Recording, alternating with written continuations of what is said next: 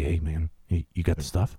Yeah, dude. You got the money? Oh man, I got a nice winner's purse from the last batch of answers that you supplied me. So yeah, I got the money. All right, I think we can do business, man. All right, well here you go. All right, sweet. All right, this will help you. All right, stick it to them real good. And every answer's correct, right? Oh, you know it, dude. You know I got a whole team. I got a crack team of my mom, my grandma. They watch it. My dad's. He's on, he's like SmackDown a lot.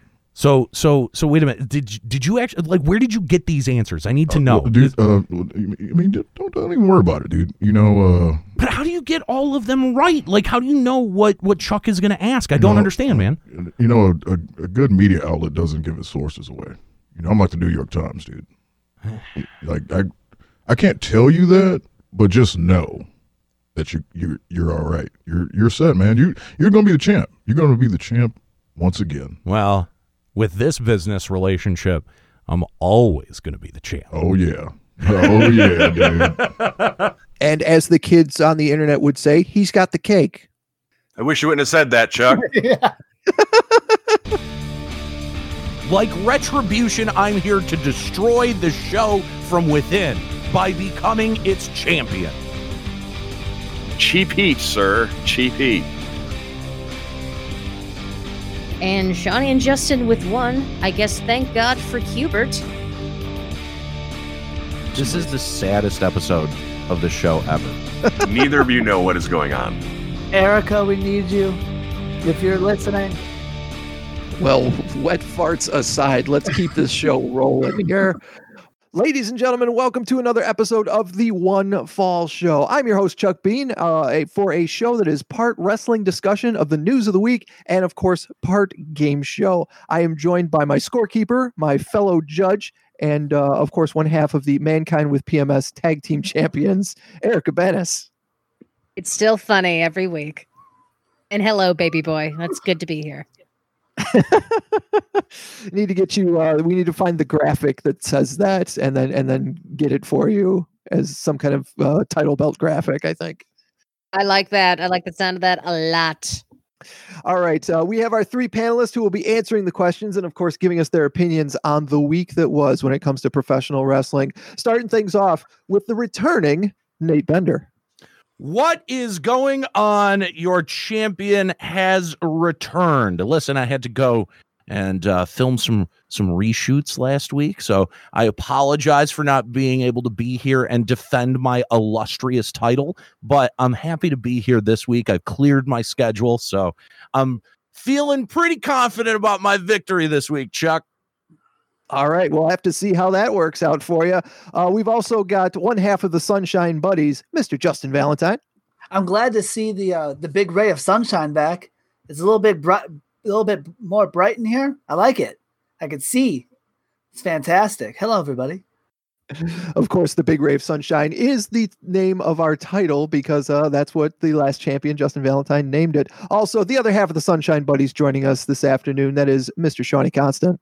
Hey, everybody. How are you doing today? I was excited. I got an email here at the One Fall Show email at Gmail. I really enjoy the show. You guys are so funny and entertaining. Goes off the rails and right back on from K-Dog 412. 5 stars. Can you believe 5 stars? I don't know what he's talking about going off the rails, but I mean, I guess that's the thing that he notices. But thanks for writing the review. We stay focused. Yeah, I'm fairly certain that's something that you guys will all end up blaming on me. But thank you very much, K-Dog, over on Apple Podcast. You rock. And thank you at home for downloading this particular episode. All right, guys, it's been a huge week, especially for AEW fans. But there's a bunch of news to get to. So let's start the game. Of course, our game consists of 3 rounds. Each round has 3 questions. The questions are worth 1 point, 2 points, and 3 points, respectively. And we'll let the champ start the first round and let us know what category would you like to start with, Nate? Is it the news and notes from around the ring, the Wednesday night war of AEW and NXT, or is it Smack Raw for Raw and SmackDown? Let's go with the Wednesday night war. All right, yeah, starting off where all the big news is, and that is between NXT and AEW. All right, let's talk about AEW. Dynamite featured a video package highlighting the epic timeline of the slow-building feud of Hangman Adam Page and Kenny Omega going into this weekend's Full Gear. What song did they soundtrack that video package with? Guns N' Roses' November Rain.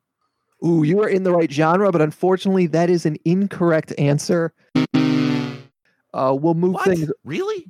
Yeah, no, I'm sorry. That's not what I have here.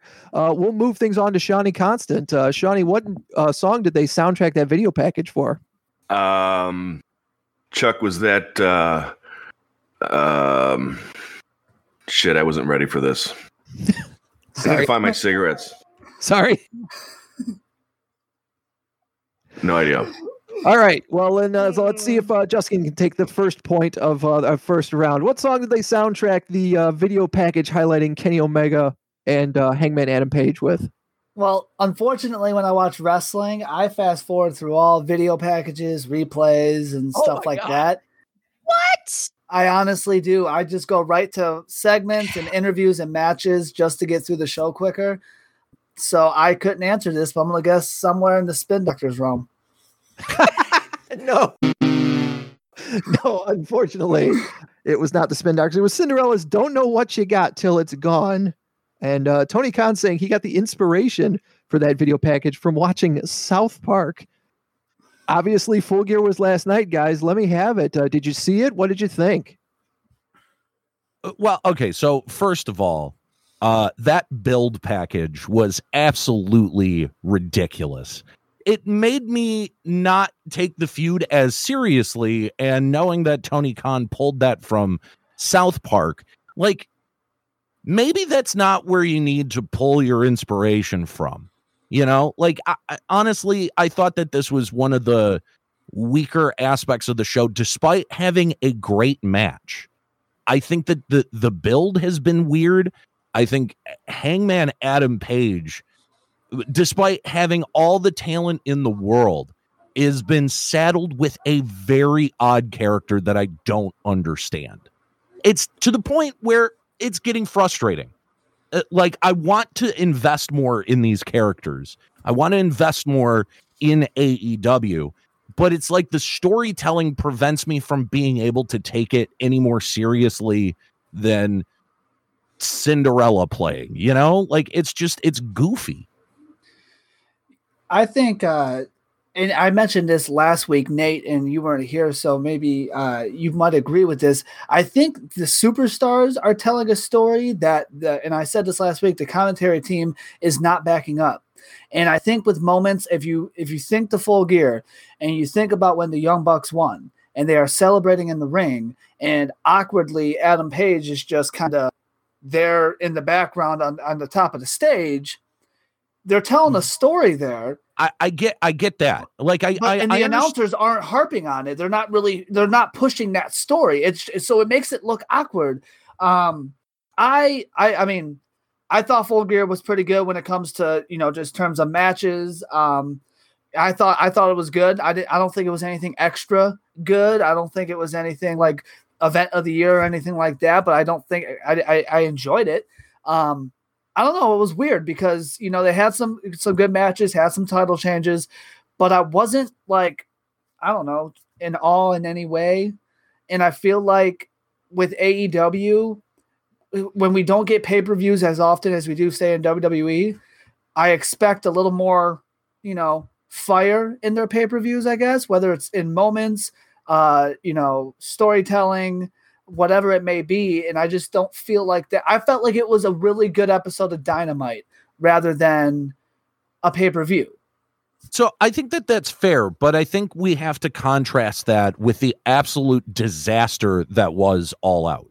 And I think that, AEW might need to just do a little bit of rebuilding from the absolute clusterfuck that was All Out. So in comparison to how spectacularly bad, and I don't mean just in terms of like in-ring product, I mean All Out was just a fantastically bad pay-per-view. I think by comparison, it makes Full Gear look a lot better as a pay-per-view.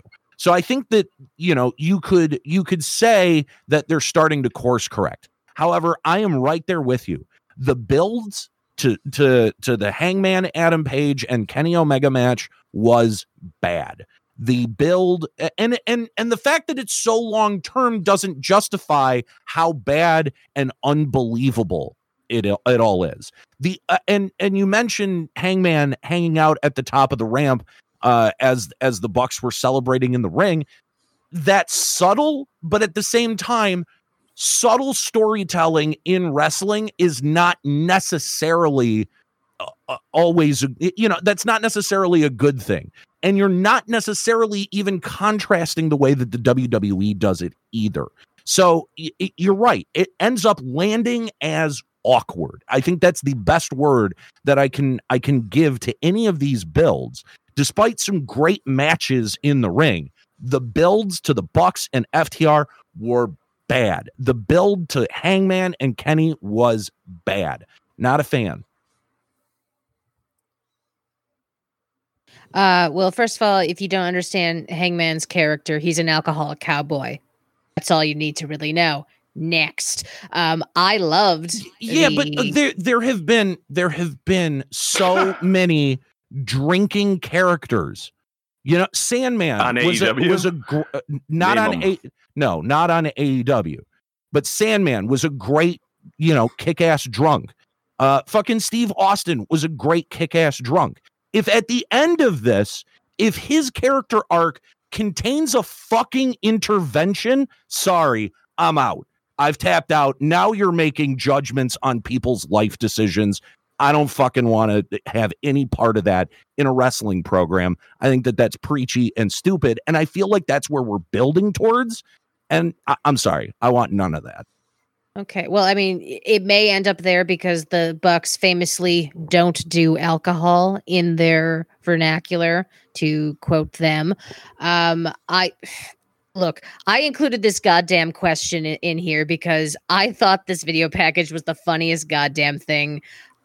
Perhaps it was just coming after a long week and I wasn't expecting them to license a Cinderella song, and it tickled me. Apparently, everyone else thought otherwise. The pay-per-view itself, I was really holding out for Eddie Kingston to win that one out. I just don't know where it kind of goes from here with him. I'm sure, once again, he'll be fine. He can talk his way out of a paper bag and just be instantly beloved no matter what. So that was a big disappointment for me, just the way that match build, especially invoking his mother and all that jazz. So that was kind of a letdown for me. I'm a little bummed that MJF did end up winning in his match against Jericho, because I don't know if I'm really going to like the dynamic between Wardlow, MJF, and the Inner Circle. I don't know. I'm not really keen to that storyline, to be honest with you. I mean, I thought that they've had better pay-per-views, but they've certainly had worse. So, I'm okay. And apparently, I really just like Cinderella. I'm sorry, you guys. I'm sorry. I'm a Spin Doctors guy. You enjoy Cinderella. We're all wrestling fans here. It's fine. We'll be fine. Let's move ahead with our second question in this particular NXT AEW category by moving over to NXT. This question going back to Nate because nobody had a correct answer for the first question. While NXT is seen as the third brand within the WWE, this week it was revealed that NXT superstars are currently exempt from a new controversial rule within the Raw and SmackDown rosters. What rule is it? That's the rule that you can't attack the non-active tag member, which has actually reared its head on the main roster several times, and it's the most annoying rule in all of wrestling. Interesting. Unfortunately, not what I have here, but definitely something I'm going to look into. We'll throw things over to Justin for this particular question. Justin, what is the new and controversial rule that superstars in the Raw and SmackDown brand have to follow that apparently the superstars of NXT do not? I don't know this one. I'm not real high, Chuck, but I don't know this one, Chuck. All right. Fair enough. We'll throw it to Shawnee. Shawnee, do you have an answer for this one? I believe shirtless male competitors will have to wear pasties. Pasties. I have not heard that, but if that in fact is true, I think ratings numbers will only go up. No, this is the Twitch conversation that we've had for the last couple of weeks. NXT superstars apparently are exempt from WWE's Twitch ban. Sean Ross Sapp reported this on Fightful's List and Ya Boy podcast. Why do you think NXT talent are allowed to continue streaming and having third-party income while main roster superstars are not? They're probably paid a lot less than main roster superstars. One of the things that we heard, especially around the time that, Mia Yim and the rest of Retribution got called up, was that their contracts hadn't been renegotiated since their call up, and that was kind of a big sticking point for all of them. And fair enough. I have to imagine that if you're going from a show that gets on average somewhere around 700,000 people watching it to a show that has 1.4 to 2.1 million people watching it, it should probably come with a significant pay raise, especially if they're sticking me with a dumb fucking gimmick like Retribution. Those masks look so comfortable. Don't they? They have to be the greatest thing to wrestle in. All right. Well, if nobody else has anything else to talk about as far as this one, then we'll move ahead. So for 3 points here, we'll go back to AEW, and FTR has pitched a dream match to Tony Khan to take place on AEW television, but Khan is apprehensive to book it. Who is the opponent that they are looking to have to make this match happen? I believe we're still at a 0-0-0 scoreboard. So Nate, you get first crack at this one too. That would be the Dudley Boys. Oh my God, that would be an amazing match, wouldn't it? Unfortunately, it's not what I have here. For fuck's sake. We'll throw it back to Justin. Justin, who is it that FTR would like to have a dream match with in AEW on TV? I missed when the questions were about what I actually watched this week. I'm gonna throw a guess this time around. I'm gonna say the Hardy Boys. That also would be a fantastic match. I love where your guys' heads are at. Unfortunately, not the answer I'm looking for, Justin. Shawnee, do you have an answer for this one? No, I have no idea what the answer to this is. I've watched 6 hours of AEW and I did not see this. I don't know what this answer is. According to what I've got here, it is the Rock and Roll Express. And I don't know if anybody other than FTR actually wants to see that match, considering how old the guys in the Rock and Roll Express No, are. absolutely if you not. had a fucking time machine, maybe. Right. I mean, listen, the problem is they've done in this business way too many, grabbing these 50, 60 plus year olds and bringing them back for whatever matches or whatever. And they think that that's what people want to see because we're seeing our old favorites or whatever, people we haven't seen in a while. It's not a thing. All right. We want to see good wrestling. We want to see people who can actually still go. And they are far from that. Let me propose this question to you guys. We'll go around the room. Name me one wrestler who has aged well, who you think still kind of has it. Yeah. Like, for instance, Ken Shamrock. You see Ken Shamrock over in Impact Wrestling, and you're like, God damn, how is he still that fit? Yeah, that's fair. I'll give you, Goldust, Dustin Rhodes, whatever you want to call him. I'll throw that one out there. Yeah, for his age, especially, yeah. For sure. Man. There seems to be a wall that you hit as a wrestler where you turn into a physical disaster. Right. Like Dick Murdoch in like the mid 90s. Like it's at some point you hit Dick Murdoch body and it's just like you shouldn't be anywhere with your shirt off, much less in the ring. I honest to God, I can't think of anyone. I'll ask you, Chuck, how does Rob Van Dam look or did when he was at Impact? Surprisingly, very much like he always has. So there's one.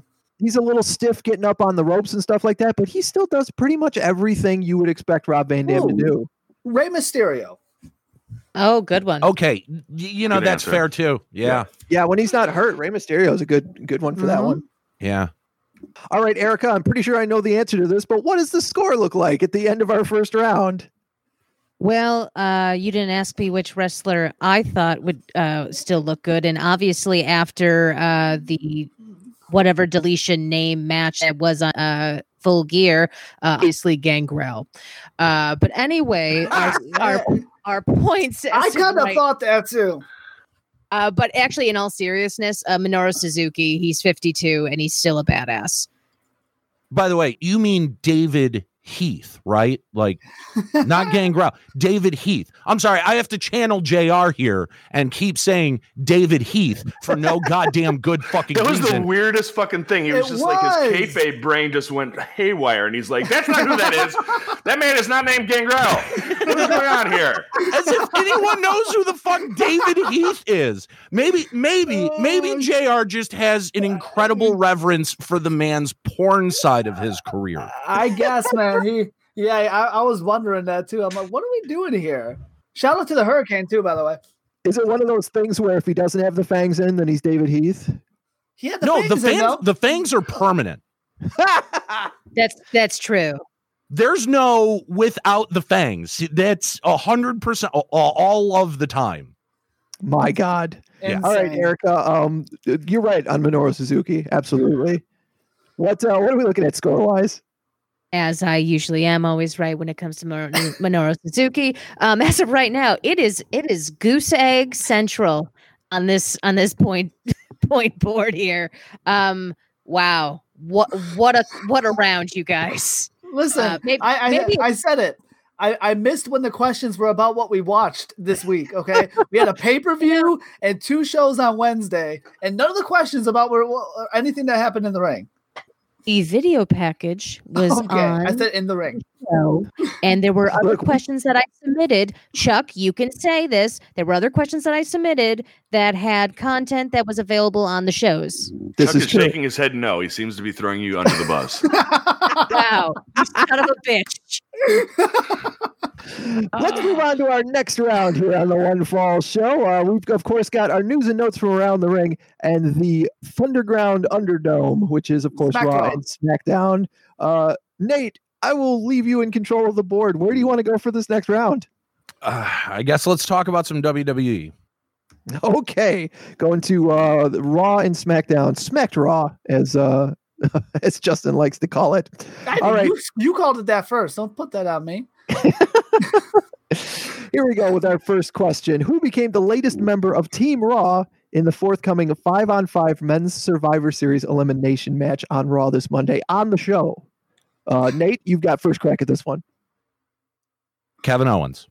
Ooh, that's not who I have now. I think Kevin's already on the team, I think from 2 weeks ago. Bitch. Kevin's actually on SmackDown. Oh, wait, you're right. Yeah, you're right. I hate all of you. God fucking damn it. Jesus, sorry. Justin, you've got a crack at this one. See, when you ask questions that I actually, were on the show, it's insane. I come up with the answers. It's Braun Strowman. Yes, it is. The monster among men, Braun Strowman. How does everybody feel about the booking for Survivor Series as it shakes out so far? You guys, longtime listeners of the One Fall Show, know that Survivor Series is my favorite event in pay-per-view as far as gimmick matches go. But I'm curious where you guys stand on this one. I'm a fan so far. For the most part, Street Profits and New Day will be good. I don't like the build to either of the Survivor Series matches because I'm sorry, but the members not getting along is getting old, and it takes away from the cool match that it can be. I mean, go back to, and I think of this one because it was in Detroit and I went to it, 2005 Survivor Series when they had Raw versus SmackDown. And even though it was made up of each side had team members who did not like each other, who were in feuds, they decided, you know what, for the sake of our brand, we're going to get along for this month and we're just going to try to win this damn match. And it made for great storytelling the weeks leading up, invasions and brawls and all that and cool moments, and a great match at the pay-per-view. Instead, we're focusing too much on fighting within, and then it just takes away from the match because then damn well come the match, as much as all these names are in it, it's just going to be them turning on each other and refusing to tag and whatever, forcing someone to get eliminated, and it takes away from the fun match that it actually could be. Because I'm with you, Chuck. Survivor Series is one of my favorites as well. It just takes away from the actual match. Justin, I've got a question for you because you have a lot more like long-term WWE knowledge than I do. Do they always do the draft like 1 month before Survivor Series? And that's another thing. And no, it just started the last couple of years. The draft used to be like springtime, like it used to like kick off summer. Because I think that's my biggest problem with the build towards Survivor Series is that most of the people who are on each of these respective teams have just flipped from the other brand, which means that, how much brand loyalty do they actually end up having? That's my first problem. The second problem that I have is that last year's Survivor Series was so good because they brought NXT in as like the third sort of, element of the whole thing. And that was so great on the back of that one SmackDown episode where everyone was stuck in Saudi Arabia, right? Like the build toward that was excellent. And there's nothing like that even being put forward this year. And I'm so much less invested than I was last year. I'm glad you brought that up because that was absolutely killer. And I don't think anything was going to be as good as that. Shawnee, you had something? Yeah, it's the idea like, hey, here's a blue T-shirt. Thanks, I'm going to defend this blue T-shirt with my life. We don't have a structure, a leadership philosophy on either show. So the idea that you would have loyalty to either one, I mean, you're just rolling into the Thunderdome without any kind of background story. Weird. WWE, we rely on either no background story or awful background stories. Anything else is too good for you, dirty marks. I'm increasingly upset with the way that Vince McMahon runs this operation. I will say with NXT being involved, I think it's better for that brand to not be involved this year just because they are hurt. That roster is hurt. And that roster is also built right now on a lot of superstars that are coming up during the pandemic with no live crowds. So you don't really know who would make a good 5-man Survivor Series team because a lot of the guys from last year are either on Raw or SmackDown right now or they are hurt or whatever it may be. So I think it's better for NXT not to be involved. Although, I mean, last year was killer. Yeah, I'll give you that. NXT is definitely in a rebuilding period, especially after losing Karrion Kross and Ridge Holland. And I think there were even a couple of other injuries in there that I can't think of. Dexter Lumis was on the bench for a while. Finn Balor. Yeah, absolutely. They've had a lot of really, really, really, just bad breaks when it comes to injuries and matches. So I think that, that's a really perceptive point. So yeah, but Shawnee also made a really good point too, that, it really just doesn't seem like any of these people should be fighting or defending either of their brands. Why should they care about what brand they're on? So, yeah. I would have liked WWE to have a little bit more foresight and change the scheduling of the draft to maybe even just after Survivor Series. Right. So yeah, I think that just ruined a lot of the build this year. All right, well, let's move on to our second question in the Smack Draw category. Justin, you've got control of the board after getting that 1 point question there. So for 2 points, in a new segment of the Firefly Funhouse this week, it looks like Bray Wyatt is finally going to make Randy Orton pay for what act that he committed during their feud in 2017. Burning down the cabin or whatever the hell, the Wyatt house, whatever the hell it is, the fire. Yes, that is years ago. Okay, that is correct for 2 points. Burning down the Wyatt family compound. It was on the goddamn show though, Justin. So you should have known if you watched it. It was on the show 3 years ago, Erica. They telegraphed it in the Firefly Funhouse segment. I knew what it was. I didn't know the name of it. He didn't say. He didn't say. You moan. You piss and moan about the show. All right. And the question was about the show. I got the question right. I don't give a shit. I got the question right. I am tired. Why am I getting yelled at? Why am I getting yelled Happy holidays, Erica. Happy holidays. It's Christmas. Hey, I've got a question. Was that really 3 fucking years ago? Was it 2017? I know. Isn't it crazy? Oh my God. So I think I need to smoke less pot. Listen. I don't want the Fiend involved in the title picture at all. And I think I have because Survivor Series is a thing. You know, Randy's facing Roman at Survivor Series because of champion versus champion thing. That's also the anniversary of The Miz cashing in on Randy Orton from 2000 something? Not what was it? Over a decade ago. That's a great 2010. Point. I want The Miz to cash in on Randy Orton on the anniversary of when he cashed in on Randy Orton the first time. Become champion at Survivor Series. Let that be a feud with Drew McIntyre for December, and let this Randy Orton and The Fiend thing happen in December without the title involved, because I don't want The Fiend to be involved with the title, period. Not right now. The Fiend doesn't need to be in the title picture, but I do like that The Fiend is going back and grinding an axe that needs grinding, right? Yeah. Like they never really kind of closed that loop. If they're building something more long-term with Randy, I think that that's fine. The other thing that I heard was that Alexa Bliss is supposed to be doing something with The Undertaker at Survivor Series or in the build-up to Survivor Series, and that's now gotten people to wonder if maybe The Fiend and Undertaker might be Survivor Series or somewhere beyond. Yes, give me my spooky. You'll rue the day. Bullshit. Listen, Chuck, I don't want to shit on your parade at all, but I do not want to see The Undertaker in the ring ever again. I just don't. The fucking Saudi Arabia was so bad. Maybe they perfected the hologram. Does it take physical form too? Can it tombstone a motherfucker? Because I'm not sure that technology has evolved to that level yet. If Kenny Omega can fight a sex doll, then people can fight a hologram. Listen, I wouldn't mind it because they're saying The Undertaker's at Survivor Series for one final moment or final goodbye, whatever. I wouldn't. If it's a passing of the torch moment, I would be okay with that. Some type of segment that is, a passing of the torch. Like, you're the creepy one now because I'm going home. I'm okay with that. I don't want a long-term match. I may regret saying this, but even a Firefly Funhouse match a la what they did with Cena at WrestleMania with Taker might even be the way to go here, because it would be a passing of the torch and Taker wouldn't need to be physically as involved as he would be in a normal match. I think that's a really good compromise, and I would actually genuinely like to see that.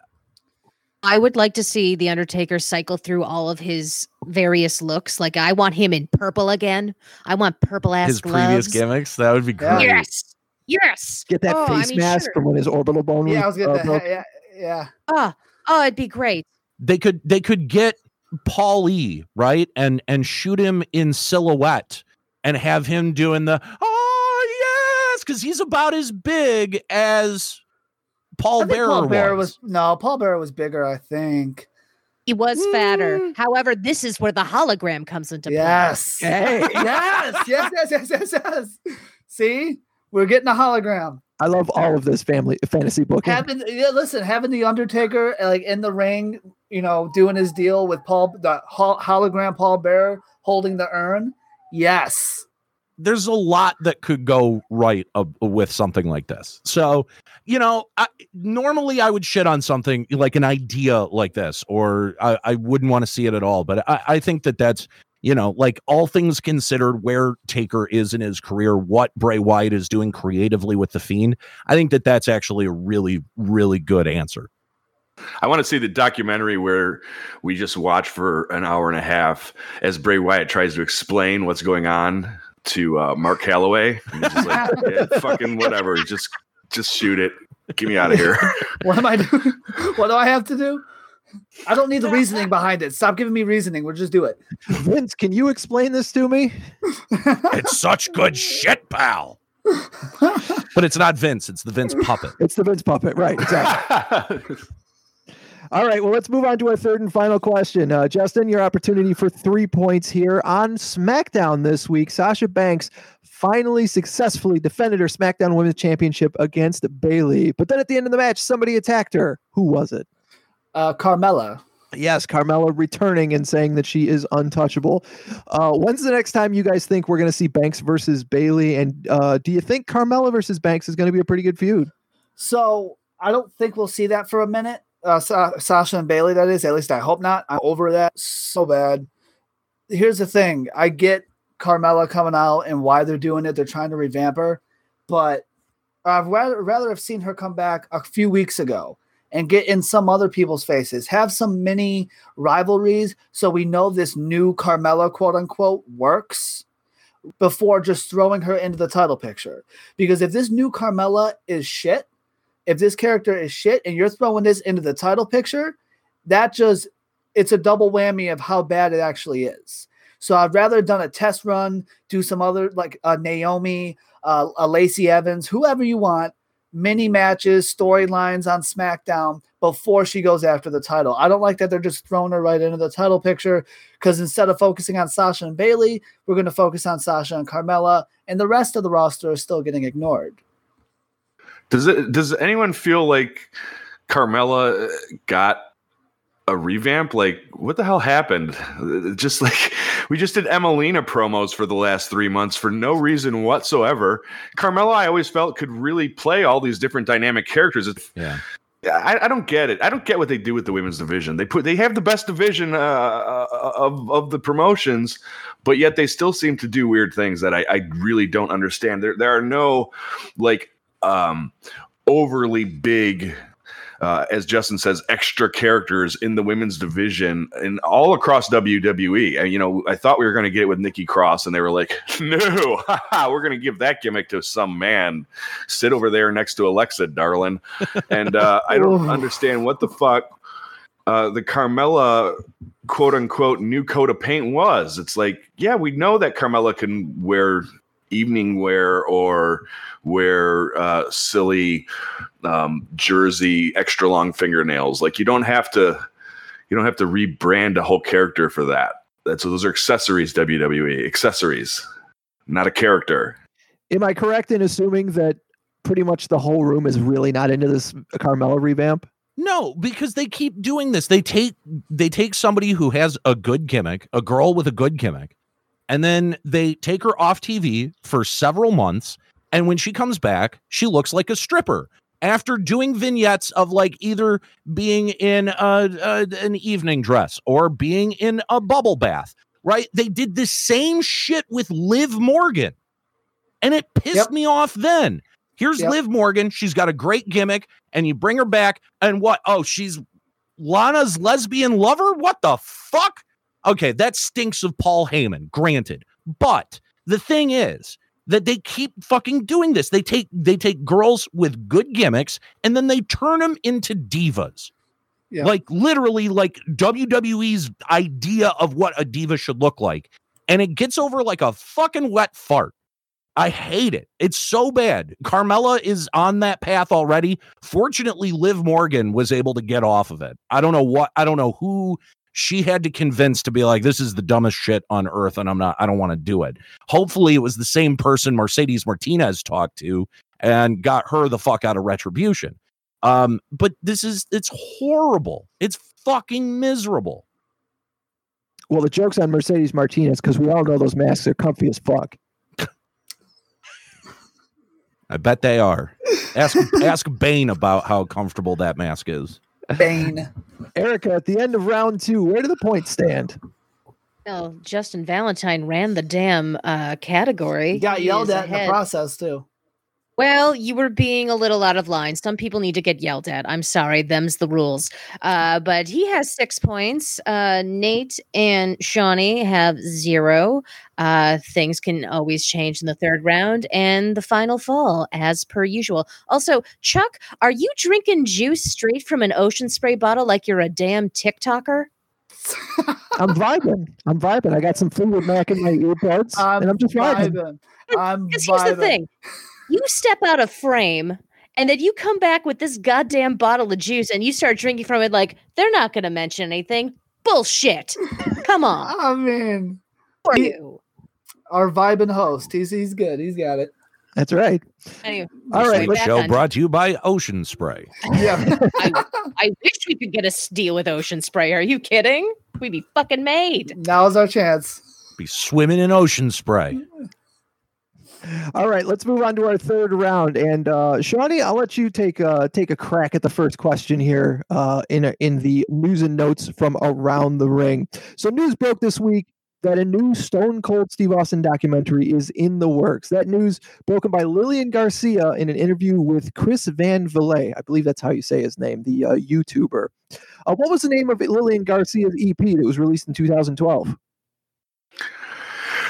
Oh, Chuck.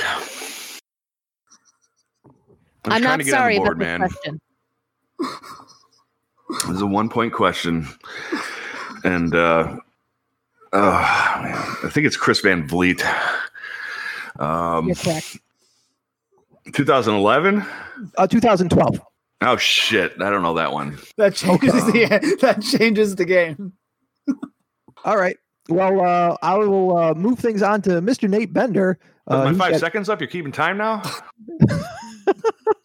I was keeping time the entire time. Oh, all right. Go ahead, Nate. For 1 point, Nate, what was the name of Lillian Garcia's EP back in 2012? Oh, there's a Stone Cold Steve Austin documentary in the works. Quiero Vivir? Oh, that's you know what, she does use a lot of Spanish in her music, but unfortunately not what I have here. Son of a bitch! Justin, your opportunity to continue to run the board here with this particular question. What was Lillian Garcia's EP back in 2012 that she released? It was on Raw. What? 8 years ago? 8 years ago? Fantastic. Let me turn back time 8 years ago. Bro, you mentioned the Miz's 10th anniversary of cashing in his Money in the Bank, and you're gonna. That is a big storyline plot. It's not an EP. And Lillian Garcia's career matters. Lillian Garcia's career matters. God damn it! Shout out to Lillian Garcia, but this was not a big point in the show. 10 years from now, I'm not going to care what the name of Elias's stupid EP, whatever the hell was. Oh, well, I don't care. I won't. Okay. No idea, Chuck. It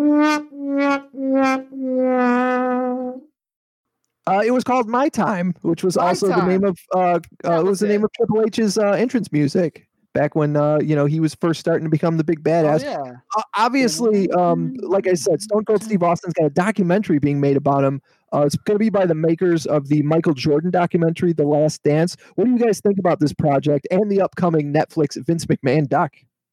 I don't care as much about the upcoming Vince McMahon doc, to be honest, compared to my excitement for Stone Cold.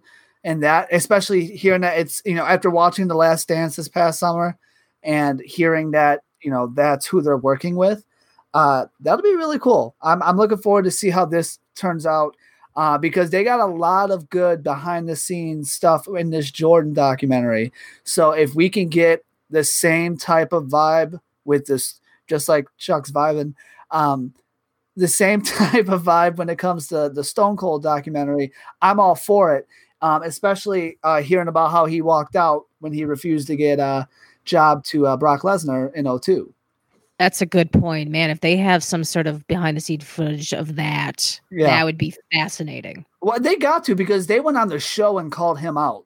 Vince and The Rock did promos calling him out about him leaving. So I would be shocked if they have no footage from anybody behind the scenes from that night when he left.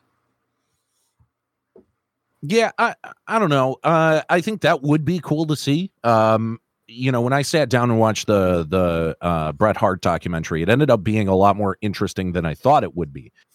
Especially because they had cameras there at the moment of the Montreal screw job. So it was like seeing that moment in another perspective. And I think you're right. If they have footage like that, that will end up absolutely making the documentary. I do want to talk about the Vince McMahon documentary for a second, because a lot of people are, at least I've seen on Twitter and various places, very curious about this and or excited about it. I would definitely hedge your expectations on this thing, because it's being co-produced by Netflix and WWE. So I highly doubt that we're going to actually get a real version of Vince McMahon's history. This is going to be his attempt to sort of rewrite his own legacy, I think. And, he does that a lot through WWE programming as it is. No, he totally didn't want to shut down the other territories. He wanted there to be competition, and he was just the best at it. I think we're going to hear a lot of that shit. And I'll be honest, I have no interest in watching that. Jimmy Snuka's girlfriend just went to get cigarettes. She'll be back. Exactly. I want to see the actual documentary about the life that this guy has actually lived, dirt included. Because while I don't particularly like the man, he is undoubtedly fascinating as a human being. I love watching Vince stories on YouTube. I will seek them out. Just wrestlers telling weird ass stories about Vince. Those are some of the greatest stories I've ever heard because it doesn't seem real. Like a human being like him doesn't seem like you're like, no one does that. Well, fucking Vince McMahon does. And yeah, I want to see the fucking warts included documentary. All right, well, let's move on to the second question in our news and notes from around the ring. Obviously, no one got this particular one, so Shawnee, you've got first crack at this question as well. For 2 points, which Impact Wrestling wrestler announced this week they are no longer a professional wrestler? Smiley Kylie Ray. I got some points, Chuck. Yes, you did. Good job, buddy. You 2 points on the board for Shawnee there. Ray was a no-show about a couple of weeks ago at Bound for Glory, where she was supposed to face Deonna Purrazzo, and then she put a statement on Instagram, I believe it was this past Monday, saying she's currently unwell and wanted to take time to say she's no longer a professional wrestler and hopes that everybody understands. I think I speak for everyone here at the One Fall Show when we say that we hope she gets better, and if whether we see her on our screens again or not, the person behind the character, we hope absolutely leads a long and healthy life. You guys, I was unaware of who Kylie Ray was until she showed up in AEW, and my first impression was like, oh, so it's indie wrestler Bayley. But I think I honestly like her better than Bayley, especially after watching her in Impact. What about you guys? She seems a little bit more genuine than Bayley. Yeah. Like Bayley seems like it's a gimmick, or it was before she turned into evil soccer mom. But yeah, no, it seemed a little bit more genuine with Kylie Ray, and like you, Chuck, I was not aware of her until AEW, and I think that this is it's devastating. You know, she was on that list very high, by the way, of top women wrestlers that PWI had just put out. Yeah. I genuinely hope that whatever she's going through, she's able to get through it and eventually return to whatever she loves to do, whether that's wrestling or whatever else that is. Very well spoken. Very well said, Nate. All right, let's get into our third and final question in the news and notes from around the ring. Shawnee, you've got control of the board for this question. We're going over to New Japan Pro Wrestling, a stunning first occurring during their Power Struggle event. What was it? Well, I was waiting for more question. Power Struggle, New Japan first. Nope, got nothing, sir. All right, we'll throw it to Mr. Nate Bender. Here's your opportunity to get on the board with a big 3 points. What is the first that happened at New Japan's Power Struggle this past week? The power went out. It was a real power struggle. No, it's what?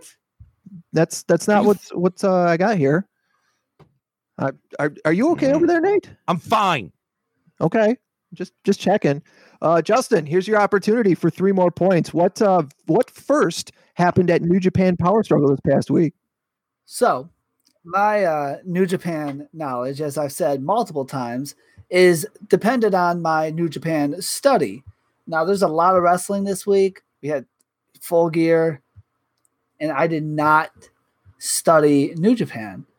So I'm being counted down to the inevitable answer that you guys both know.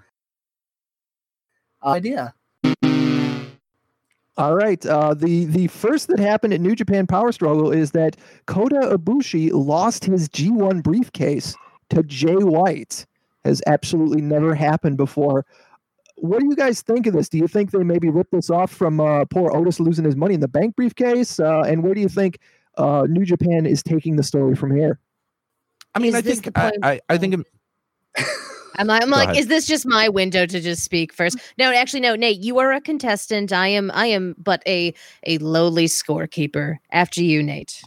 I think that this is really interesting in terms of the continuing evolution of Jay White's character.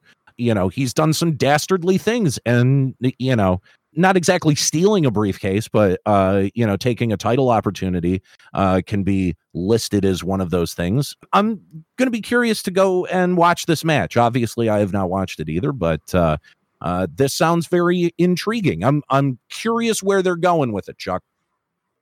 So an interesting thing that happened in the aftermath of this match, considering that someone losing the G1 Climax contract has never happened before, and Jay White did do some dastardly things in order to obtain that contract. I won't spoil it completely, but it's Jay White. It's what Jay White's going to. I would expect that. Yeah, exactly. Yeah. So that shouldn't be terribly surprising. But this means that they were kind of building towards Kota Ibushi versus Tetsuya Naito, which would be an outstanding main event at Wrestle Kingdom, which will be 2 nights this year. Naito released a statement after the match, and I will read it as follows. January 4th, I want to face Kota Ibushi. Yes, Ibushi put his contract on the line and lost to Jay White, so he shouldn't have the right to a title match at the Tokyo Dome. Yet both of us were in the G1 Climax. He won it, not me. He won it back-to-back, not me. That hurt, and I want to get revenge for that. I think Jay should respect that. I beat Ibushi January 4th, and I'll face Jay White on January 5th. There should be no problem with that. Sorry to Jay, but I want to face Ibushi more, so that's my official request. And I guess there's like a weird caveat where Naito said, if I don't get this match with Ibushi, I'm not showing up, which I think is hilarious storytelling and also just perfect with just who Tetsuya Naito is, where he's just like, yeah, fuck you, I'm not going to show up. I love it. I'm going to be very excited to see how it plays out as we get closer and closer to Wrestle Kingdom. I personally was stunned when Kota dropped the contract, just because it seems like they've been like, he's going to finally have his goddamn moment. He's another one of those guys. Does he need the belt? No, but he totally deserves it. And he's, once again, the most beautiful boy in the world. So I would like for him to have the belts. Okay. I'm sorry. It's how I feel. Have you ever seen Oh, no. After you. Sorry. No. See, I can't see you. Justin raised his hand. You're now just this, like, you're in witness protection right now. I'm out of my fucking mind. I apologize. Have you ever seen the video from DDT where he wrestles in the alleyway and shoots Roman candles into his own face? I'm speaking of Kota Ibushi right now.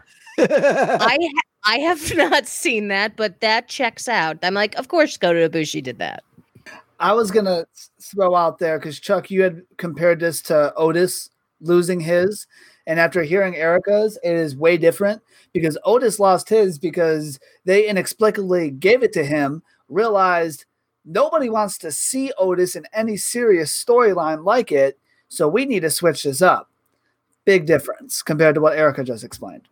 Yeah, absolutely. Absolutely. Also, I have seen the highlights of this. Is there anybody in wrestling who's better at looking sad than poor Kota Ibushi? Oh my God. He's a great sympathetic babyface. And I'm with Erica. I think he does deserve a title reign. But, again, New Japan is so much more apt at telling a long-term story that now adding that, additional wrinkle and stipulation of Naito and that whole thing, that's really interesting. Like, I genuinely want to see where that goes. Wrestle Kingdom is now a must watch. I don't know if you can see the rest of us, because I know you're not on camera, Nate, but 3/5 of us were all nodding when you were talking right there about that. All right, well, that's going to do our 3 rounds of the One Fall show here. As we head into our final fall, Erica, give us our point totals running into this final fall. As we head into final fall, we have Justin in the lead with 6 points, followed by Shawnee with 2, Nate with 0. But this final fall question is a doozy. Anything can happen. Let's get to it. All right, for our final fall this week, it's another one of those 3 strikes and you're out rules where we'll go around the room and give you guys opportunities to give us answers that'll each be worth 2 points. The question is about a list of banned images in the WWE Thunderdome. It leaked via release of behind-the-scenes video this weekend created by the famous group who created the digital fan technology WWE is currently using for the Thunderdome. The list was seen in the background inside one of the WWE trucks, and there were 23 images identified on this list by wrestling fans of things that are banned images for the Thunderdomes, things that you will get banned from the Thunderdome if you get in and put this on your camera.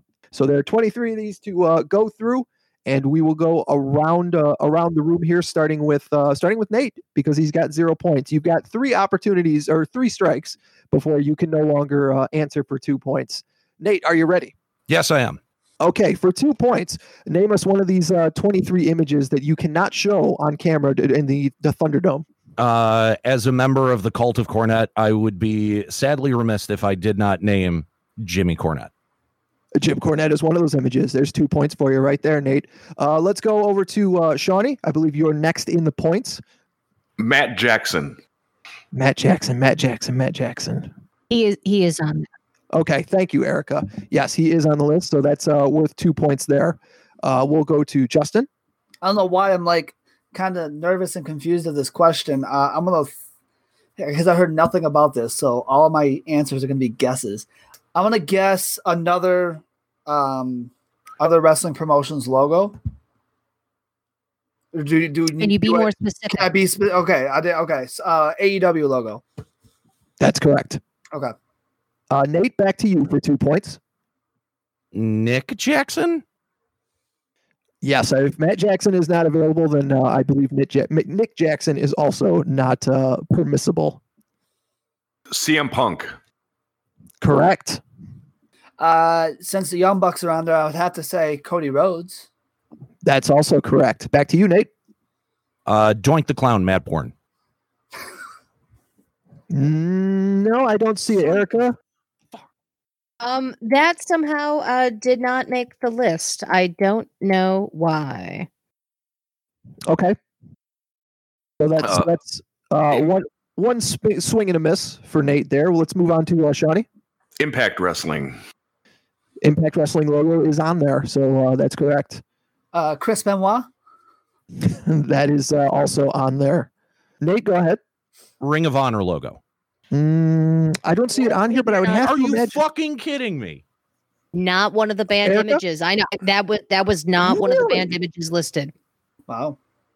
Apparently not concerned that someone is going to try to get Ring of Honor on. Although they should, because they finally have signed, although there is a stipulation, they have signed Danhausen. You'll rue the day.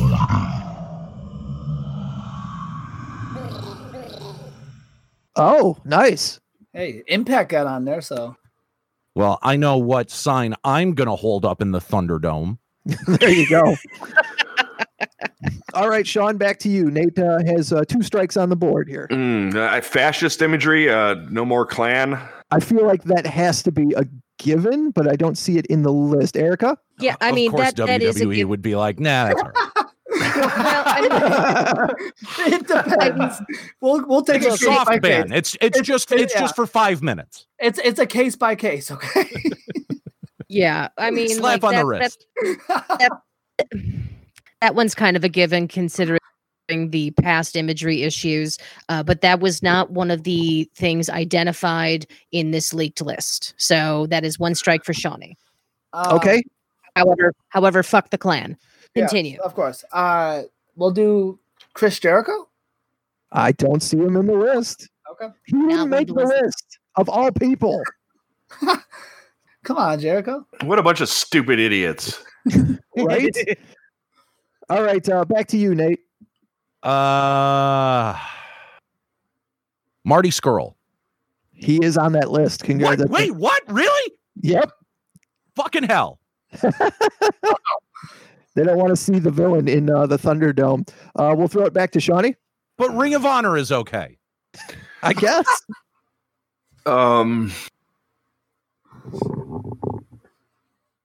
Big Van Vader. No, unfortunately, no Big Van Vader on this list of banned images that they don't want to see in the Thunderdome. So 2 strikes for Shawnee. We had a mention earlier, Jimmy Snuka. Jimmy Snuka is not on the list. So if you want to put a picture of Jimmy Snuka in the Thunderdome, you may not get immediately banned. Immediately. Again, case by case. Case by case. Right, exactly. Okay, everybody's got 2 strikes at this point, right? Yep, it's this is exciting. You've been keeping track of the points, I'm imagining, Erica. I sure have. Yes, it is a tight game. Excellent. Now, Nate, you're next. That Jimmy Snuka one fucked me up. Martin Jannetty. Martin? Yeah. Martin Jannetty. That's what I'm calling him now. He's now Martin Jannetty. He's an adult now. He's all grown up. Martin Jannetty, attorney at law. Can you imagine Marty Jannetty showing up as your lawyer? Oh my God. Just put me in jail. Just, you know what? And put him in jail at the same time. We're both here. Let's just both go to jail. Come on. Get it over with. No, Marty Jannetty, not one of the names on the list we haven't hit yet. But he killed a man, Chuck. He killed a man. Allegedly. And then talked about it on Facebook. Wait a minute. What am I saying? Of course WWE would be cool with that. All right. So we'll move it back to you, Shawnee. It's between you and Justin for the rest of this list. I feel like if I could get one more, I might be able to win this, which sucks because I did watch a video that went through the entire roster of photographs off on the right side of that little computer monitor there. I feel like there's got to be someone in that first week that got highlighted, that got pulled, and I can't think of anybody. Yeah, there are still some huge names on this list. There's probably a logo on that list. Quite a few. Yeah, NWA wrestling's logo. No, unfortunately not. However, the New Japan Pro Wrestling logo is a part of that list. All right, Justin, your guess. Yeah, it's down to you. You can score 2 more points here if you can find something else that is on this list that we haven't covered yet. Or if you just heard Chuck tell you exactly what is on the list. No, you can't guess that. I do that already. You can't. No, that is not against me. You cannot give me an answer and not expect me to use it. You cannot use that answer. What a now you're just making shit up. Yeah, how do you the rules, Chuck. You have the no rules. idea that wasn't going to be my next guess. You have no idea whether or not that was going to be my next. I had every idea that wasn't going to be your next guess. There are 14 items or 14 images that are banned left on this list. I am fully confident in your abilities as a wrestling fan to know one of these 14. What about? Oh God! Fuck the 5 count. Fuck the 5. Fuck. Get rid of the 5 count. I want to see if he answers this correctly. Okay. All right. I'm mad about this New Japan thing. Okay. Thanks for adding pressure.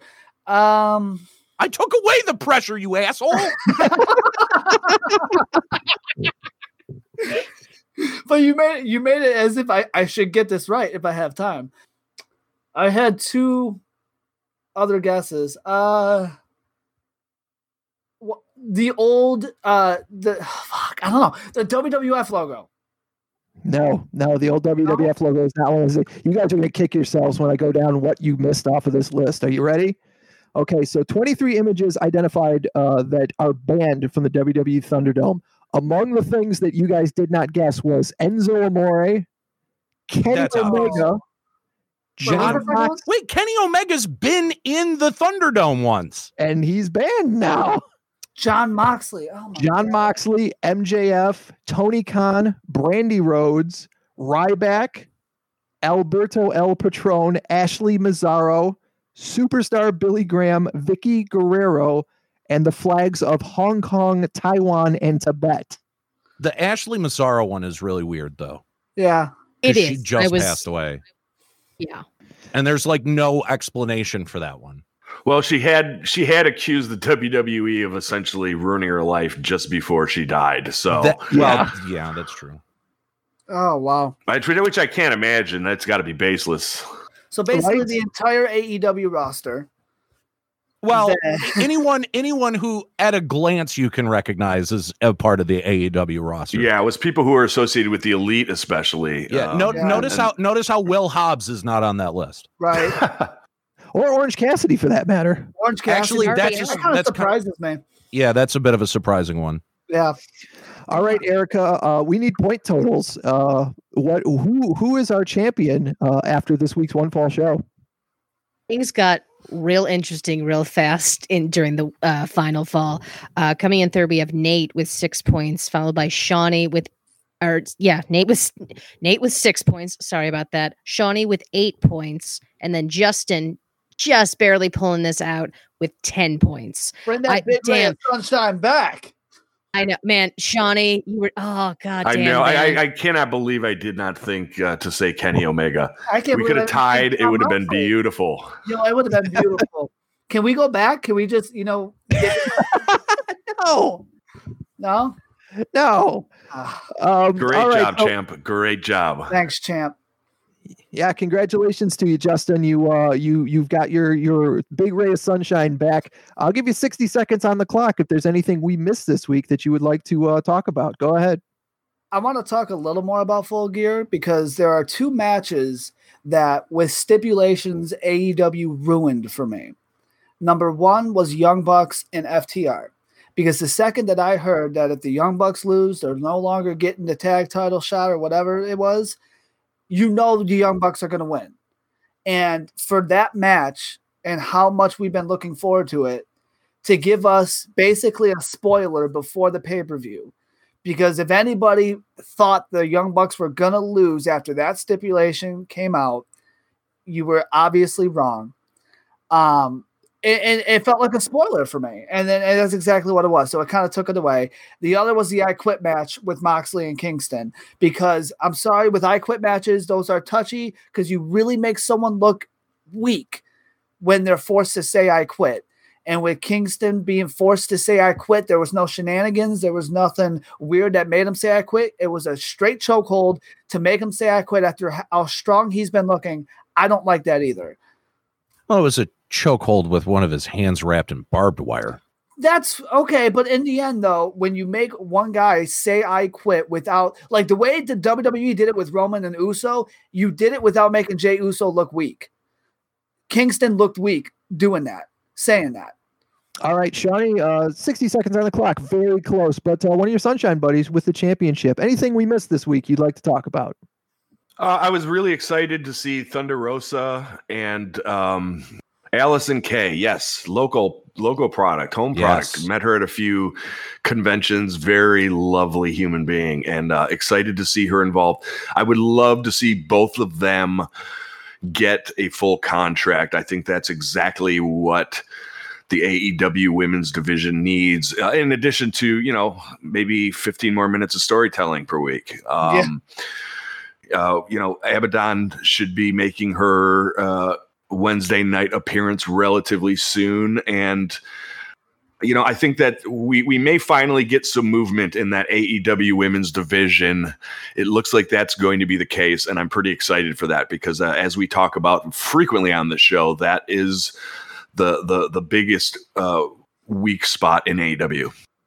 All right, thank you, Shawnee. Nate, rough week for you, but I'm sure you'll come back for it. Was there anything we missed this week that you'd like to talk about? Yeah, I don't want to talk about how I performed this week. I'd much rather talk about that Moxley and Kingston match because I will agree that I didn't like the end. I didn't like the end result. I didn't like Moxley going over, especially because now obviously they're building towards Moxley versus Omega, a match that we've already seen and one that I didn't particularly enjoy.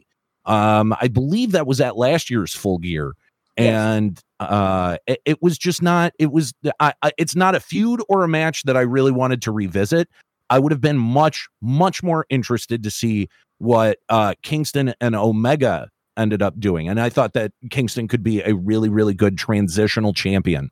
I think that that's a missed opportunity there. You had an opportunity to genuinely elevate someone who's been grinding at this for 18 years and you didn't take it. I think that really speaks to a lot of the booking in AEW. Very disappointing. All right, thank you, Nate. Erica, was there anything you wanted to address before we wrapped up this week's show? Yes, three things really quickly. One, Justin, going to your point about the stipulation between FTR and Young Bucks, I would agree to a point, but Cody Rhodes had the same stipulation attached to him when he fought for the AEW title, and he legitimately lost, and he is not challenging for that title. There's other titles for him to go for, though. There's no other tag titles for the Young Bucks to go for. Okay. I do declare. I thought maybe they'd screw over the Bucks too. Obviously, I'm just glad that Randy Orton's finally going to pay comeuppance for committing arson. Obviously, I think we're all thinking that. And then anytime Moxley does a match, a hardcore match, follow Renee Paquette's Twitter. Oh yeah, because at one point she just went, tax in the head. Come on. Like it just, it's funny all the time. And you never think like, oh, these poor wives, these poor spouses of these goddamn carnies and the shit they go through. All right. As we wrap up this week's show, I would like to send our thoughts and prayers out to Shotzi Blackheart for the loss of her tank this week on NXT. Very, very sad. But I think that just means that once the insurance money comes in, she's going to get a full-size tank. Maybe the tank Rusev had out at WrestleMania. How cool would that be? She needs to get Stone Cold's 4x4. There we go. Yeah. Speaking of Stone Cold's 4x4 and Shotzi Blackheart, I'm going to throw it to Nate. Nate, where can people find you online? You can find me streaming live over at twitch.tv/Limit Break Radio. You can also check out the One Fall Show Super Universe mode. We do that live Saturdays at 4 p.m. over at twitch.tv/Limit Break Radio. But you can also find episodes over on our YouTube channel. Just search One Fall Show when you get to YouTube. It's a heavily modded WWE 2K19 universe with Sean, myself, and Will. We've each got character inserts. It's a lot of fun. Go and check it out. Sean, where can people find you online? You can find me on the Talk Horror to Me podcast, along with Chuck there and our friend Elizabeth. And you can find me running the One Fall Show social media channel, the Twitter specifically.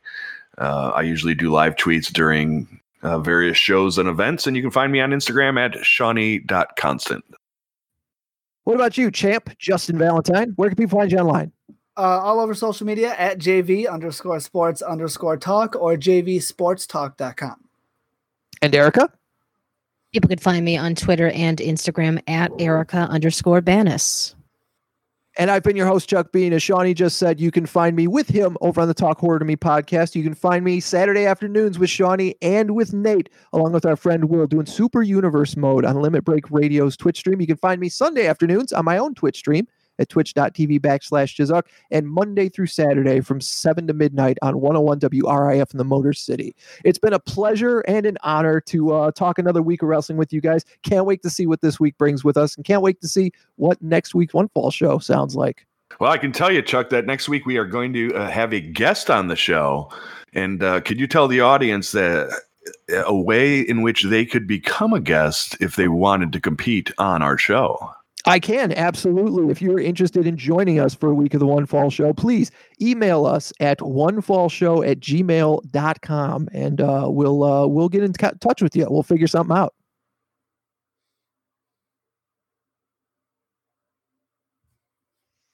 Did I get it right? Yeah. All right, cool. What'd you say? It was a weird close to the show. Are we closing the show on a I don't have anything else. I don't know what to do. Say goodbye, right, Chuck. Goodbye, Chuck.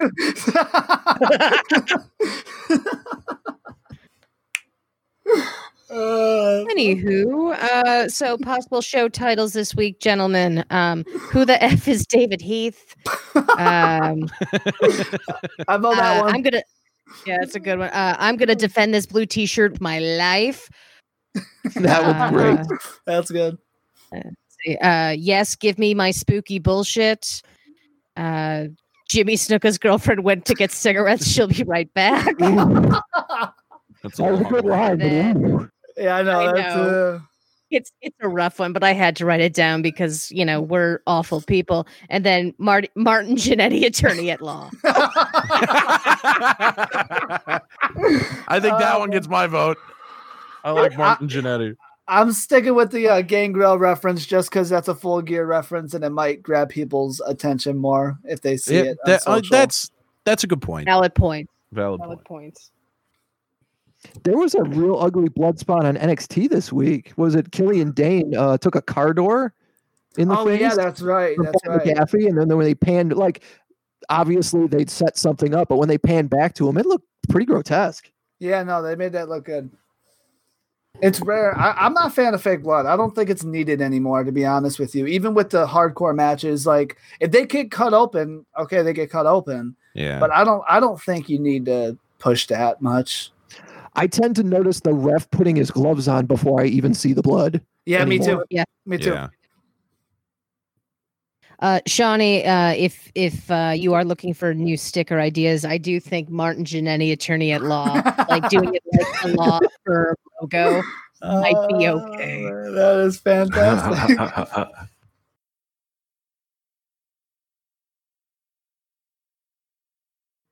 I think it was a really good show. I also appreciate, I don't know how intentional this is, but Erica, you and Justin going at each other and me having to pull you two apart is kind of funny. Well, it's a fun dynamic. I mean, it was once again, like, it's one of those things where, you know, okay, yeah, we obviously are in different wrestling camps, but like, it's all in good fun. I could never be mad at Justin ever. Okay, good. Yeah, like, it's just like, no. I'm gonna get a call next week. Hey, Justin, you're no longer on the show. Erica doesn't want to. No, you sold me. I was a mark for it. I was like, Jesus, I think she's really wants to kill him. Oh no, trust me. Like, it would be it'd be a lot more standoffish. It would just be like, I'd be very short with him. It'd be like, and then now you all know. Once I get that way, oh God, that something's wrong. It's one of those things. Oh, great. Mom's pissed at me. Fantastic. Yeah, exactly. That's what it is.